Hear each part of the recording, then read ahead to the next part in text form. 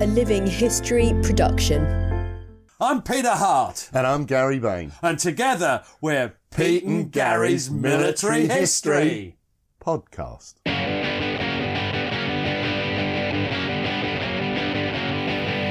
Hello and welcome to the podcast. I'm Gary Bain, and once more I'm joined at Mon House. Mon Repose. Mon Repose by Peter Hart. Hello, Gary. Hello, Pete. How are you feeling today, mate? I'm good. I've been to the oral hygienist today, and she says I'm going to die of heart attack, diabetes, and that business where you lose your marbles and can't remember things. I've forgotten what it's called. Alzheimer's. Apparently, this person who's paid £70 a session says if you don't go regularly, then you get all them and die. I'm glad you've been to your oral hygienist, because then you won't be having a potty mouth today, will you? There's no need for that. Anyway, where are we? Well, we've got to get on with it because it's a longer episode than usual. Rather bizarrely, this is a continuation of our South Notts Hussars in peacetime. And what's it called? It's called At War in Iraq. Yeah, I haven't probably thought this through too well, have I? We've in the last episode, those of you who listen closely will remember that was all about the lead up to the war, and this is the Iraq War in 2003. The lead up to it, and how the South Notts Hussars were required to provide individual reservists to go. And we looked at how they chose them and some of the welfare arrangements. And some of the odd units that they ended up supporting. So let's get straight into this, Pete. The flight out to Kuwait City in March 2003 was unremarkable until they actually landed. Yeah, and what happened? What do you think they noticed when they landed? Well, after all the briefings as to the roasting climate, they found it deeply ironic to be met by conditions more reminiscent of Bulwell than the desert. And this is signaller Dan Z, who says this: got off the plane, thought, right, the weather's going to be really hot. It was raining. I couldn't believe it. I thought they'd flown us around in a circle and landed us back at Bryce Norton. It was absolutely pissing it down. Humid, but thrashing it down with rain. I got soaked. I thought, this is the desert. It's not supposed to rain. Good old Dan. Now, as they'd been warned, they were sent to join the 3rd Close Support Medical Regiment, who were encamped in the desert. Here, some of them found themselves training for an extremely dubious and worse still dangerous role. So it's no wonder that the regulars didn't want this particular task, is it? You can just imagine regulars say, what can we do with the TA? Yeah, and this is Gunner Andrew T. What's he say, Gary? We would drive to a location and we would walk in mine detectors. We would pull up where the recce had checked out as a suitable position for the field hospital. The 2 Bedfords would pull up. We jump out and go to the other point to make a triangle, walk all the way round the edge of it, and then sweep the middle of it, checking for mines. Then they'd bring the rest of them in. Now, the others, they were put out... I'm just thinking of them. Oh, blown up. The others were put out on training to act as a defence platoon to the field hospital with a concentration on their patrolling skills. One of them, Bombardier Ray A, was an experienced ex-regular who'd served in the Gulf War, and he was soon singled out for service with the 1st Close Support Medical Regiment. And you're going to tell us what Bombardier Ray A said. They said, write down all your qualifications that we can use. I wrote down mine, and they said, flipping heck, you can go on the forward evacuation squadron, the armoured ambulances which are attached to the Fusiliers and the Black Watch. I left the rest of the lads and never saw them again. They had 6, this is the unit you went to, they had 6 432, you might know the 432s, Gary, I think they're... Just after my time, I think. Just before, I think. Oh, before. 432s, APCs, armoured personnel carrier, Gary, you knew that, didn't you? Yes. And you had 1 commander, 1 medic and a driver in each one. Me being a full screw, were you ever a full screw, Gary? That's a full corporal, 2 stripes. Were you ever that? That's a full corporal, 2 stripes. Were you briefly that? Very briefly. I should have gone as a commander, but the Lance Jack, who was a driver, said, ooh, can I command, Ray? He was after promotion, you see. I said, yeah, if you want. I'll drive. If you want to command it, command it. And that's what I did. Cheery coat. I'm just thinking where the Lance Jack was from. It was Kenneth Williams' country. Now, as the outbreak of war neared, the lack of the proper desert kit was increasingly annoying. Well, I can imagine the shortage of body armour. That would be a bit of a worry, wouldn't it? Although, what do you remember about body armour? We saw some of it the other day in the Warwickshire Yeomanry, I think. The ceramic plates only really covered the chest and heart area, but they were at least something. But the green uniform, as Dan Z succinctly put it, left them standing out like a spare prick at a wedding. It also naturally attracted the heat. You can imagine dark green. While the normal black leather issue boots, as opposed to desert boots, made their feet suffer agony. So, what temperature is it out there, would you say? We sometimes suffer at Gallipoli where it's 30 to 35. What's it there, do you reckon? Well, something over 40 degrees. Centigrade. Now, it was fortunate that Adam X was sent to work in the quartermaster's stores because he managed to show considerable initiative by distracting the quartermaster sergeant while issuing some more desert kit to those who were still wearing green uniform. Yeah. But we'll come back to this. Dan Z, he was still in his greens almost to the end of his tour of duty 6 months later. Did he complain, Gary? No, but he would have observed. He observed a lot. I remember him observing. As they train, they get ever more familiar with the regulars' range of weapons, but some of them are new to the TA. I'm not sure how you'd have used any of these. No, SA-80 was definitely after my time. It was the SLR during my service. Oh, yeah. Heavy. Yeah. Now, the SA-80A2 was judged a marked improvement on the earlier A1 version. Well, it was far less flimsy and it was much less vulnerable to sand. That sounds important. Oh, yes, that is important, Pete. Regularly cleaned and oiled, and even in the harsh desert environment, it would give little trouble. That's perfect. What else do they get? Well, they got the light support weapon, LSW. That's a bipod thing. It was in effect a light machine gun. It's a replacement for the Bren, isn't it? Now, the general purpose machine gun, which is the GPMG, was a superb weapon. It was easy to load, reliable, and generating a concentrated firepower over the beaten zone. And some of my friends say, when you want to kill everything, GPMG. Yeah. Did you ever get on that? No. You should have. Never mind. Your day. They wouldn't let me near anything sharp or lethal. And the GPMG is as lethal. Now, what was their absolute favourite, though? The real boy's own weapon of the day? It's the belt-fed 5.56mm Mini-Me machine gun, which gave devastating firepower, but was at the same time lighter to carry than the GPMG. And a lot of them in Iraq and Afghanistan talk about that. Now, one of the South Dutch Hussars was soon separated from the rest of them, and that was Troop Sergeant Major Andy P. And where was he sent? Well, he'd been sent straight out to the headquarters, 7th Parachute Regiment, Royal Horse Artillery.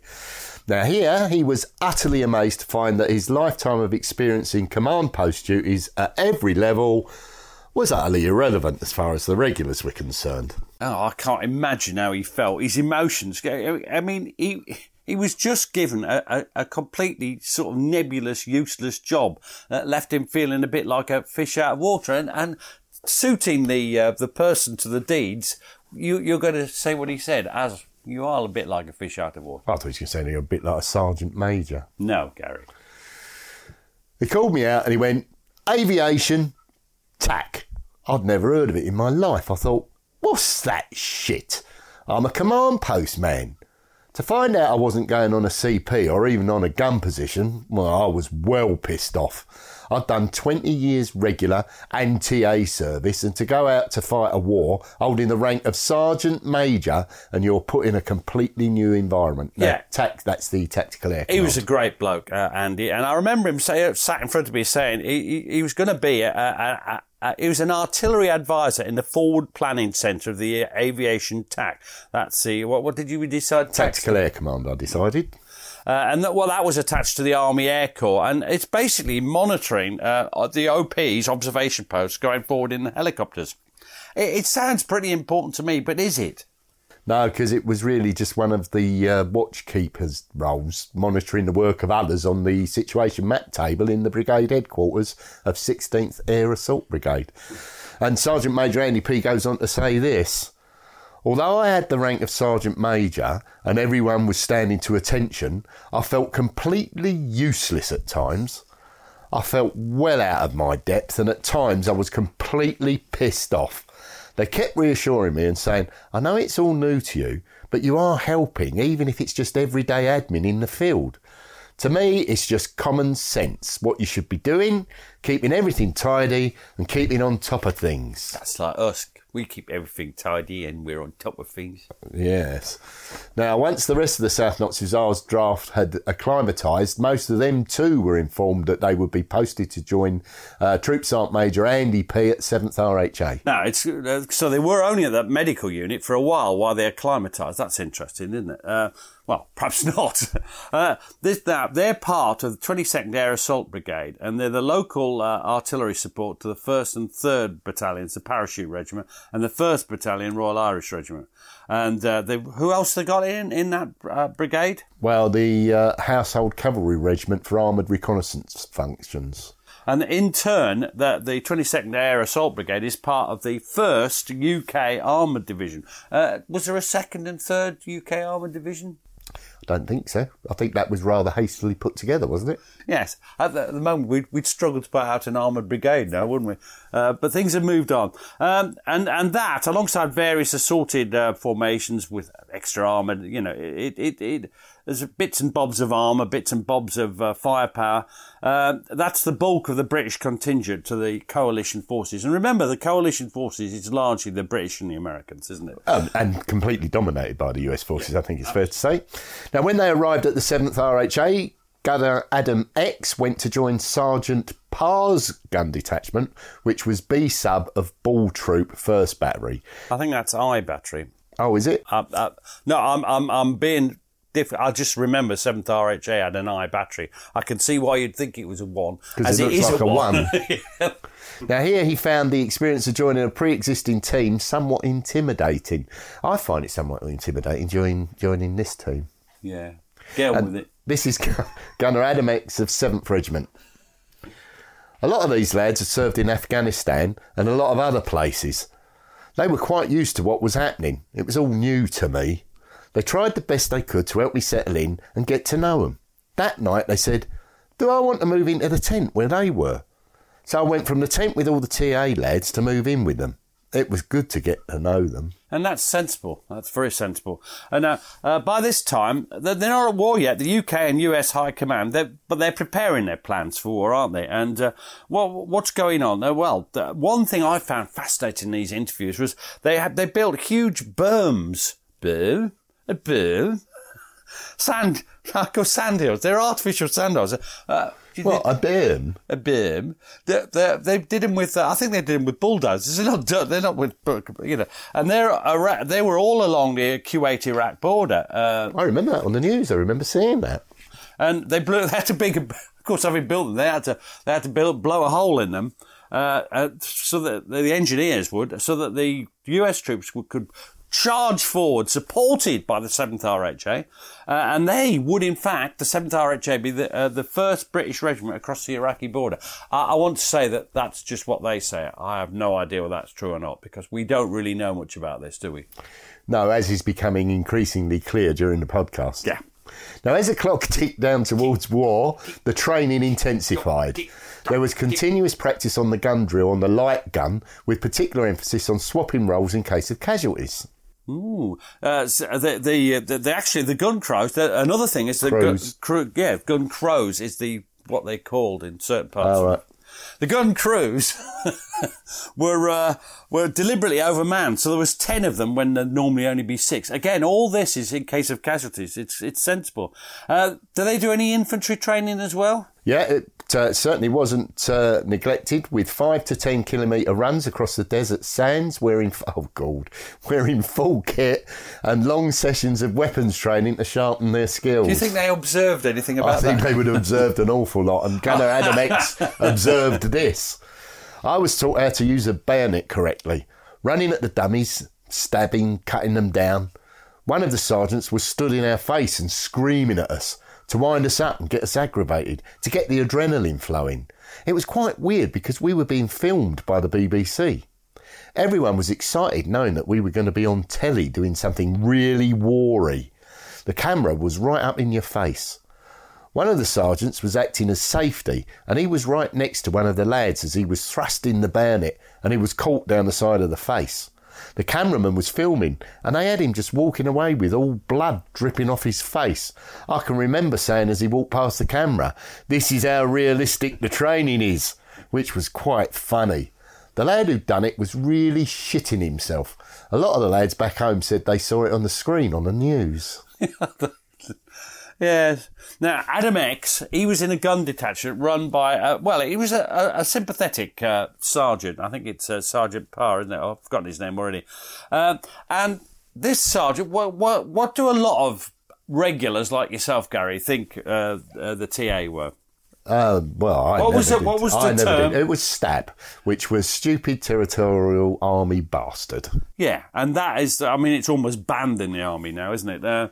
Yeah. But this emphatically was not the case for Gunner Andrew T, who was met with brutal insensitivity. So this is the thing. So Adam X, he was lucky, but Gunner Andrew T, he was unlucky. Unlucky.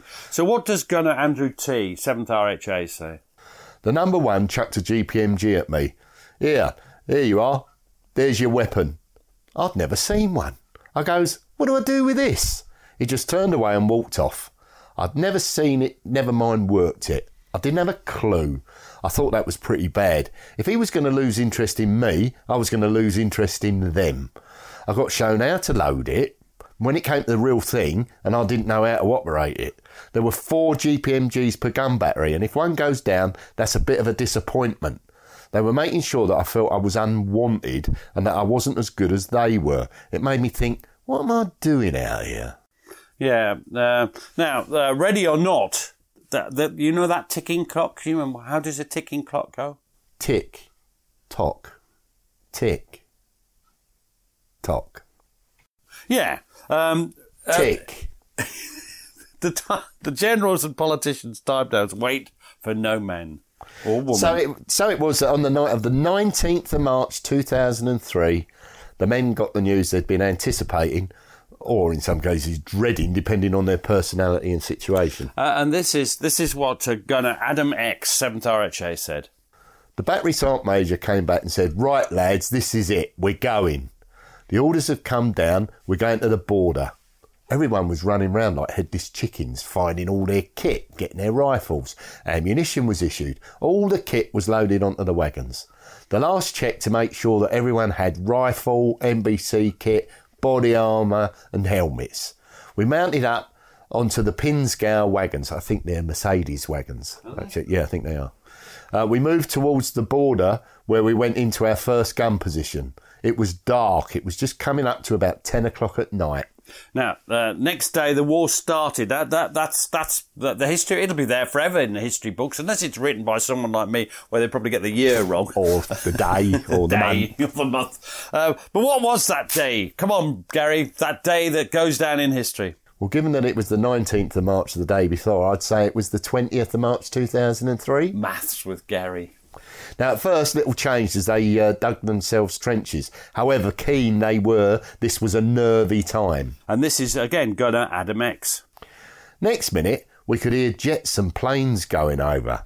The number one said, "Right, it's started. That's the airstrikes going in." It started to sink in then that we were actually going to war. It was quite weird. I wasn't scared, just more nervous, anxious to see what was going to happen. I can remember not getting much sleep that night.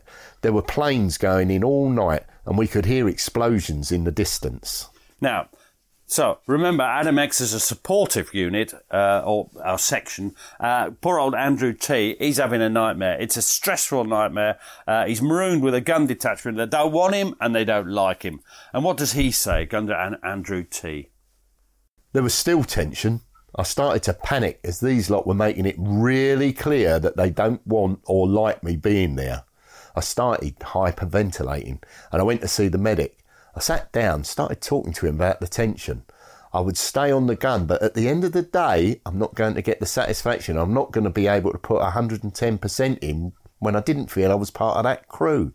If you're not there in your head, you're not going to be any good. And in the end, I think he's a good soldier. He's been spoilt by the treatment he received, and he was transferred to the stores at headquarters at 7th RHA. Still, by the way, playing an important role. Just as important, people forget. Logistics. What did Rob Thompson used to say about logistics? That they were important. So basically, an unsympathetic and contemptuous reception had ruined his chance to weld himself into his gun detachment to form part of a real team. So who do we blame them? There's no doubt that if there was a failure here, then it lay squarely at the door of the NCO who's meant to be looking after him, and clearly wasn't. Yeah. Now, so that night the balloon goes up. The US troops move across the border, and that meant that the 7th RHA was going into action in support. It also meant that those members of the South Notts Hussars who were attached to them would be in action for the first time since the Second World War. And this is a big thing. This is the South Notts Hussars in peacetime at war. And this is once more Gunner Adam X, because I'm doing everything. You're doing everything, Gary. It was about 3 a.m. He said, "Right, lads, get up, start manning the guns because we might get a fire mission soon." The Americans were going over first to take the GOSP, the oil refineries just inside Iraq. There wasn't really much resistance from the Iraqi ground troops. It was about 4:30 in the morning. It was still dark when we got our first fire mission. I think the target was an Iraqi mortar position. It was the first time I'd actually live fired. We loaded the gun, stood there quiet for a couple of minutes before we actually got the word, "Fire!" Our gun was the first gun to fire out of the whole regiment. The number 1 was proud about that. We fired the second round, and then the gun broke. The actual barrel dropped out of the gun, which the number 1 was pissed off about. That's a testimony to British equipment, that is. That's not good. It's embarrassing to say the least, would you not say? Yeah, and it took a while before the tiffies turned up to repair the gun. That's artificers in posh language. Yeah. But just then, something potentially far more serious than a mere embarrassment shot them to the very core. What happened, Gunner Adam X? We got gas, gas, gas, which was scary. The Iraqis were firing Scuds. We could see them going up from where we were. We were already in full NBC suit. NBC, just remind me. Nuclear, biological and chemical. But it was the first time we masked up. We got in the trench in case one landed near us. That was really scary. There wasn't any gas and the Scuds were shot down by the American Patriot missiles. The Scuds were right up above our heads, coming towards us, fired towards Q8. For the first time, we carried out the individual sniff test. You walk upwind and break the seal on your respirator. 1 deep breath in, breathe out, mask back on. Then you had to stand there and watch each other for 5 minutes to look for any sign of chemical attack. Enlarged pupils, smaller pupils, vomiting, sweating, anything like that. After that, we got gas clear and we all unmasked, which was quite a relief. Yeah, do you remember down the mines when you used to take a canary? Well, I was just thinking of last time I went with you to Eeps, and that was a bit like looking at you. Enlarged pupils, small pupils, one large, one small, sweating profusely, the odd bit of vomit. Alcohol poisoning. Terrible thing. Now, meanwhile, Bombardier Warren Y was back at the holding camp in Kuwait, where he'd still not been assigned to a unit due to his late call-up. If you remember, he was after everybody else. And he was experiencing his first Scud missile attack. And this is what Warren said. "We heard the air raid sirens. They were all triggered off by the Patriot missile batteries the Americans had set up to defend Kuwait City. It's quite surreal. I was with Sergeant Paul Dubarak, and he's automatic got his stuff, his NBC kit straight on, and he just came over, clipped me round the ear hole and said, 'For fuck's sake, get your respirator on.' I got it on within the 2 seconds, which was my quickest ever. It's mask in 9 or die. Basically, you have 9 seconds. He took control of me because I was a bit, my God, what's happening? It's the first time I'd ever known anything like this. This was real. Somebody was firing missiles at me now. Then you get straight under cover as soon as you can, and we were near a concrete bunker with sand on top. As soon as you got under cover, you immediately start putting on your NBC suits. We heard the Patriots fire, and they took the 2 Scud missiles out. And again, I can understand that people being nervous and scared, because remember all that propaganda about how everyone was going to die. You had 9 seconds, all the rest of it. Now, at 0400 on the 22nd, the 7th RHA went over the Iraqi border, but strange to say, most of the men were asleep in their towers. Nearly did it. Well, I think you did do it, Gary. Towers and Land Rovers at the symbolic moment. They then woke up to take up their gun positions to cover the US assault on the Gosp. Now, for a gunner, it was the ultimate thrill to fire the gun in action. And this is what gunner Adam X says. We were firing at dug-in trench positions. It was quite good because we could actually see the rounds landing. So that was quite good to watch. It was landing where it was meant to land. So I think it was accurate. I was doing ammo and loading, swapping over the roles because we were starting to get tired. We had an 8-man crew and 4 would man the gun, then we'd swap over. We were doing a lot of firing and moving, getting into position, fire, then move to the next position, fire, then move. It was mainly at tanks, armoured personnel carriers, Iraqi artillery, infantry and mortar positions. A lot of the time we didn't know what the targets were. Meanwhile, Signaller Dan Z, he was attached to the headquarters battery of 7th RHA. And as they move forward, he sees a terrific sight. And this is Signaller Dan Z. He says this, I could feel the heat of the oil wells. The Iraqis had managed to set alight to a few of the oil heads. They were spurting off massive balls of flame, but you could feel the heat coming through the skin of a Land Rover. And at that point, we'll take a short break.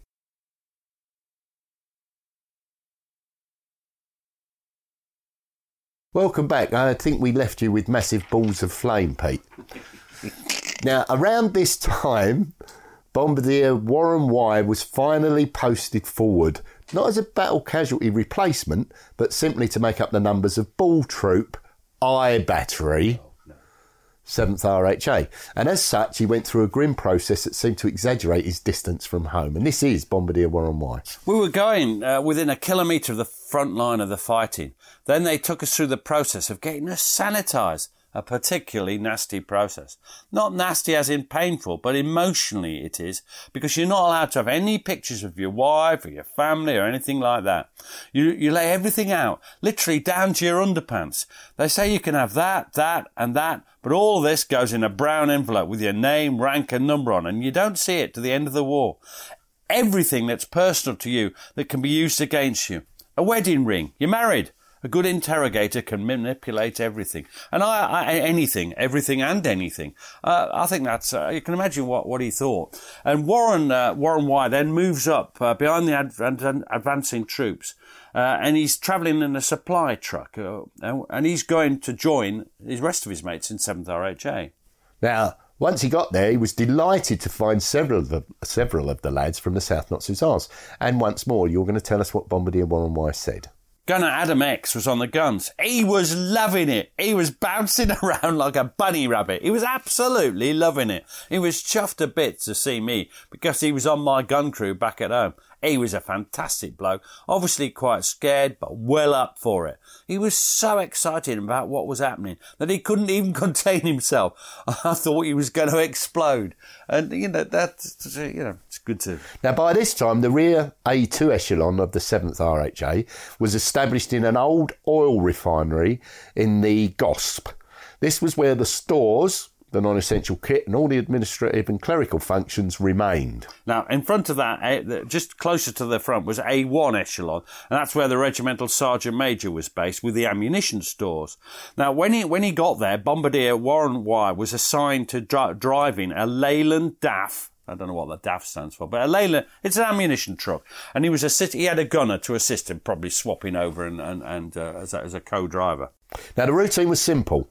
Pallet loads of ammunition and charges were loaded onto the truck by the forklift truck, safely strapped on, and then they drove across the desert to the latest gun positions. Now, you've got to remember, the 7th RHA, that's not just a battery like the South Notts Hussars were at this time. It's a full regiment. And what is a full regiment? Come on, what is it, Gary? What is it? Well, it deploys 6 guns per battery, so that's 18 guns in all. And the gun positions were a major construction site, dispersed as they were, stretched out in a roughly straight line, and with about 20 to 30 metres between neighbouring guns. So that would have covered a huge area. Yeah, and what were the gun pits? Well, this is what Bombardier Warren Wise says. If you were lucky, the engineers would dig you a gun pit. They'd come up with their big JCB diggers and just shovel it up. What it would be is 3 big banks, 1 in front and 2 to the sides, with the bank up at the front low enough to give you the elevation to achieve your targets, but high enough to stop any shrapnel hitting you.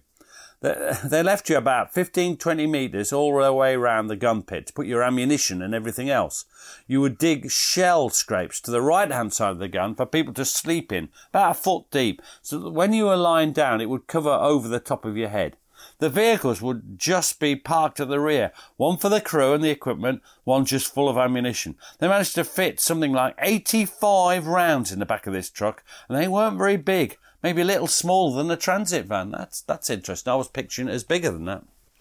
The regiment had been briefed that their next move would be up to the Rumalia Bridge to the northwest of Basra, where they would have to cross the mighty Tigris River. That was where all the shit would hit the fan. Yeah, the original bridge had already been blown up by the Iraqis, and the Allied engineers were tasked with making a temporary repair, and they were being covered in turn by the US Marines and 3rd Parachute Brigade. And of course they were in turn being covered by who? Guess who? Guess who was covering them? The intensive fire support from the 7th RHA and Apache helicopters, which were buzzing low over the battlefield. People often talk about the firepower they can generate. Have you seen films of the Apaches firing? It's amazing, isn't it? Their main targets were units of the Iraqi artillery, and this, once more, is Gunner Adam X. We were on one side of the river, moving up and down the river all night, firing on selected targets. A lot of them were the D-30 batteries, which is the Iraqi artillery. I think we took out 5 batteries that night. We were a battery. That was a lot of vehicles and people. And to know that you took out 5 batteries in one night, it was quite weird that we'd killed that amount of people and caused that much damage. And we both want to emphasise that there's some boy's own element to this, but Adam, enjoying it and people bouncing about. But the Iraqis are having a murderous time during this. I mean, they are being slaughtered, really slaughtered. Their return fire, was that effective, do you think, the Iraqi return fire? No, not at all. And it wasn't a fair fight, but then war never is it? No. Not only were the Iraqi observation post systems and fire control primitive in comparison, but the British had a secret weapon. What was it? Well, Bombardier Warren Wise is going to tell us. We had Mamba. I bet that's an acronym that we don't know the meaning of. You'd be betting right there. This is incredibly accurate. You had 1 per battery. It could operate out to 35 kilometres on a complete 180-degree axis in front of it. It would just keep scanning the area. What it could do was that as soon as a round was fired, an enemy round, it would note the 10-figure grid reference where it was fired from, exactly what charge it was fired on, the height of it and where it was going to land, and it could predict it to within 1 metre. This is amazing to me, isn't it? A few times they got very, very close to the guns, and they would say, "Gun number 3, take cover," because they knew that was the only round that was going to land near it. So you had a pre-warning before the rounds landed, and they could get out of the way. The closest one got was about 10 metres in front of the gun. Fortunately, the sandbank took the hit, that's the gun pit sandbank, and they just jumped straight back up and started firing back again. This is a really fantastic bit of kit, and without a doubt, one of the biggest lifesavers for the artillery. And I'd never heard of the Mamba. I've not. No, I've not. Now, amazingly soon, the temporary bridge was completed, and the convoy of Allied vehicles began to cross the Tigris on the 30th of March. It's all happening very quickly, isn't it? Yeah, well, they went across with a precautionary 100-metre gap between each vehicle. And what was that? And once more, this is Gunner Adam X. There was a big section of it missing, about 20 foot, so they put up a makeshift bridge across the gap. We drove over dead thin ramps, just wide enough for the tyres. It was pitch black, so that was quite scary. Now, crossing this, can you imagine this frail bridge, and there's the black swirling waters of the Tigris below them. And they were under Iraqi fire as well. It must have been an experience of a lifetime. And it was, because this is what Bombardier Warren Y says. It was getting quite dark, and you could see the river stretching out. The Tigris River is a huge river. It takes about 2 minutes to get across the river, driving at 70 miles per hour. So you'll probably be able to work out how wide it was. Oh, yeah, it's wide. Yeah. As we came towards the river, you could see all the Iraqi positions start firing with their tanks, and you got small arms coming in then.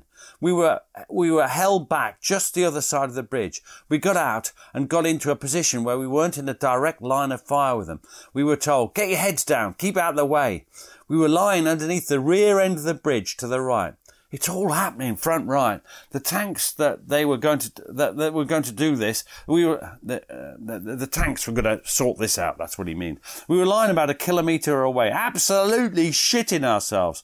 The Challenger 2 are awesome. This one tank, it was firing, doing about 45 miles per hour, and he engaged 5 tanks in 5 minutes. We spoke to a tank commander, and he said, you're only limited by how fast you can load the weapon. I could take out 3 tanks in 10 seconds. The loader is the one that loads and fires. He's given a target, he's told to load, and boom, it's fired. Meanwhile, the commander is independent from the rest of the tank. He can pick targets. He finds it, fires a laser, designates it, and it's locked in. As soon as one's done, the barrel swings round and fires at that one. So he's always 2 or 3 targets ahead of the loader. As fast as a loader can load and fire it, you can take out an infinite number of targets, and it hits first time every time. And of course they were using depleted uranium, which is a quite nasty piece of kit. They call it the soup maker, because when you open up the back of an enemy tank, it is literally just soup. There's nothing left of human beings. Wow. Now, once across, the 7th RHA were ordered to fire their machine guns in support of the infantry. Warren Y had been equipped with a mini-me machine gun that we mentioned earlier, and this is Bombardier Warren Y. The 3rd Para had engaged the main force, the Iraqi main force, and they were doing it very well. By this time, one section of 3 guns had got across the Tigris Bridge and deployed. They started firing at very, very close range with the ammunition they'd got on the trucks, because we couldn't resupply them. They were firing only about 100 yards ahead of the infantry, and then they were looping forward. There was no OPs. The number 1s were making their judgments themselves. One error, and they would be killing their own guys. That was going really well. It was pretty quick, mainly because of all the firepower. We took up positions firing at soft-skinned vehicles who were bugging out, basically. That means just running away. They gathered all the machine guns together, all the GPMGs, all the mini-me's, and used them as a 3 or 4 gun sections. I was on the mini-me, a fantastic weapon. It really is superb. We were only about 400 metres away, and you could see you were hitting and taking people out. I was aware that I was killing people. It was quite obvious to all of us that every single person that was firing in those sections as individuals were all killing people. It is a job. And the adrenaline kicks in. You don't feel anything about it until afterwards. You're so fearful for what's going to happen to you and the guy next to you. They say in the army it's all about the team and the battery, but that's bollocks. All you give a shit about is yourself and the man next to you, because that's it. At the end of the day, all you've got there, you and your muckers. It's a cliche, a band of brothers, but it's true. When it comes to cut and thrust, if there's only 5 blokes there, then they're the only 5 blokes you can rely on at that point in time. There must have been 25,000 to 35,000 rounds fired that night. There was quite a lot of return fire, but it wasn't effective return fire. Spray and pray, which is typical of those sorts of forces. He means the Iraqis weren't properly trained, doesn't he? They would fire in the general direction of where you were, not necessarily at the right height. The vehicles were being hit by their vehicles were being hit by the Apache helicopters, who concentrated on them. We were mopping up what was getting away from the main force. Over 75% of them were killed, and the rest of them just sat there, laid their weapons in front of them, and sat there with their hands up. And when the parachute guys came back, they took them prisoner. And this is a real slaughter, this is, Gary. As the Iraqi survivors fell back, the 7th RHA began moving rapidly from gun position to gun position, keeping up and alongside the infantry they were supporting. Their role was to clear up any pockets of resistance left by the further advanced US forces, who were intent solely on bypassing opposition and pushing forward without any delay ever onwards to Baghdad. Now, the infantry were the 3rd Parachute Regiment. Now, we mentioned that, and they're in charge of mopping up. And this is Bombardier Warren Y. of 7th RHA. He says, the 3rd Parachute Regiment were pushing forward. They were very effective soldiers, and I wouldn't want them coming at me like screaming banshees. One of them said to me that his whole idea about warfare was to get stripped bollock naked with a bayonet and rifle and go for it. But that's a parachute regiment for you. He was a bit of an animal. And you must have heard that from your time in the... Well, also we mentioned it in Gallipoli when I said I wouldn't want to do it naked. Yeah, so you're not a parachutist, are you? Now, as the guns were dropping into position, they would fire as quickly as possible, and the Iraqi D-30 field howitzers fired back as best they could. There were some close shaves from their plunging shells. And once more, because you're working very hard now, I am. This is Bombardier Warren Y. We had a D-30 round go off about 15 metres above our vehicle. One big, almighty bang! It took the windscreen out. We were blown out of the doors as the glass came in. I was sitting there, lying on my back, and my ears were ringing something chronic. It took about 3 days before this went. The battery sergeant major came over, tapped me on the shoulder and said, "You don't want to be there, do you, kid? Get back in your truck and drive over there." We were shaken up a bit. I like that. "No, you don't want to be there, so drive over there." Now, they were rested back at the ammunition point until their truck was repaired, but Warren Y got his chance to hit back personally when he managed to persuade the amenable Sergeant Parr, who was Gunner Adam X's number 1, to allow him to temporarily join the gun crew.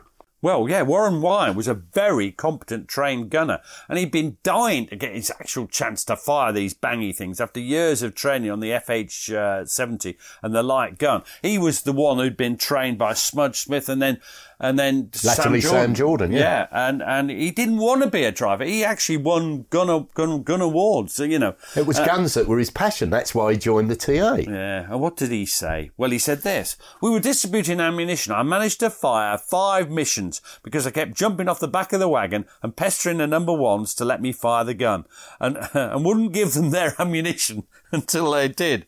To one in particular, Sergeant Parr, I said, 'Go on, mate, just let me fire the guns. I want to say I fired a gun in anger, in a war.' Twice he hit me. Not hard, but he'd shove me or punch me and say, 'Piss off.' By about the 4th time, he said, 'Can you lay the gun?' I said, 'I'm a gun detachment commander.' He went, 'Well, get in the fucking seat then and shut up.' So I'm sat there, I've got my layers screen and the orders are coming down. It was a 25 rounds fire for effect on charged super. I was, fantastic! You don't sit on the gun to fire charged super. It's got such a violent recoil and you have to use a lanyard to fire it. That's a long bit of string, Gary. It was night time. We were firing away and I was loving it. It was brilliant. It was just like second nature. It really is. As soon as that guy starts shouting, 'Bearings, you're there. You're pressing the buttons.' Boom, boom, boom, boom. It was just like an exercise.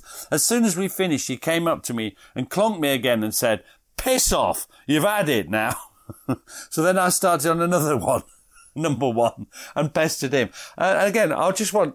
That's a great account, and I understand entirely how excited he was, how much he loved it, and how it was ambition. But he is killing people, and it's this is the thing, isn't it? It's a war. At night, they had to carry out the usual military routine of guarding the gun positions and or rear echelons in case of surprise attack by a band of marauding Iraqis, and this is Gunner Adam X. During the daytime, it wasn't too bad because you could see what was around you, what was happening. But when it started to get dark, it was pitch dark. You couldn't see your hand in front of your face. That's when it started to get scary. You'd be sat there on stag guard thinking, could there be somebody sneaking up on the position? Boom, that was the main worry. Boom, boom. Well, they were lucky. But there's an even worse side to war. The reality of war was sometimes brought brutally home, and as ever, it was what happened to the civilians that seemed to cut deepest into the psyche. And this is once more Bombardier Warren Y. I had a nasty incident. I saw what happened to a family in a house when they got a rocket-propelled grenade attack. That stuck in my mind. I went to the padre and he recommended me to go and have a chat to them, just to get it off my chest. It was a big help. To speak to a complete stranger who had no idea what happened and just tell him exactly how I felt. A lot of people used it, that he means here, the padre and things. I think modern soldiers realise that suffering in silence isn't big anymore, whereas in years past it was seen as a wimpy thing to do. I had some psychiatric help. And it's interesting, that's the same Warren White who was firing the guns and loving it. And yet when he saw what a rocket-propelled grenade could do, there's a reality to the horror of it, isn't there? There is. Meanwhile, Bombardier Ray was acting as a driver with a 432 APC armoured ambulance with the evacuation squadron, 1st Close Support Medical Regiment, who were attached to the 1st Battalion Royal Fusiliers. And this is Bombardier Ray, who we've not heard from for a while. When they went out on patrols, we drove into battle with them. They'd got warriors and all the personnel would disembark out of the back into firefights, and we were just sat there. When they called for medic, away we went, picked up the casualties. There'd be bullets flying, mortar rounds, artillery rounds. All I had was my own personal weapon. One of the bullets had gone into the stowage boxes where we kept our rations. I opened up my ration box and I thought, what's this? All my biscuits were smashed up and the bullet was embedded in my biscuits. If it hadn't stopped in my ration box, it would have stuck in the side of my head. So biscuits brown are pretty useful in one way because they're tough. Good old British Army biscuits, eh? Ray was also sent to assist the crew of a British tank that had been badly hit in a tragic friendly fire incident by another British tank. And he goes on to say this. We were tasked to go and pick up the casualties. The 2 blokes that were killed, there was a right mess. There wasn't much left of them. It's disheartening. Of the survivors, one of them was totally blind. One of the rounds flew in the front of his face and took his eyes, his nose and the top of his jaw out. I don't know whether he's alive or dead now. He was conscious. We were helping get him out of the tank onto a stretcher and back into the back of the 432. The medic would be administering first aid while we were rushing him to the hospital. Again, that's a terrible story. Very graphic. It was fortunate for everyone that the fighting did not last long. The Iraqi army, depleted by the Gulf War, fragile in its morale and armed with old-fashioned weapons, were totally unable to stand up to the cutting edge of the US and British forces. While the British secured southern Iraq, the US forces had charged on to Baghdad. Yeah, but you remember that all the reports was going to be a last-ditch the Iraqi guards were going to protect Iraq. There's going to be a huge last-ditch fight and everything else. That didn't happen, though, did it? No, and largely because the Iraqi army was too dispersed to put up any real coordinated resistance, and Baghdad fell with the much publicised symbolic fall of Saddam Hussein's statue on the 9th of April. So it's the whole war is over in a couple of weeks then, isn't it? It is. Is it 3 weeks? The war was over, but it's not the end of our story, is it? We've got 2 more episodes on this, and I hope you've enjoyed the way that the South Notts Hussars at peacetime has suddenly become all war-y. It's become very serious, isn't it? It has. And we think it makes a point of all those other episodes where not much was happening. This is what Reserve Forces service is all about. It's when you're needed, you have to be there. And to be there, you've got to enlist. That's true. I think you should re-enlist, Gary. I think they'd have me. I think they probably would now. Cheers, Pete. Cheers.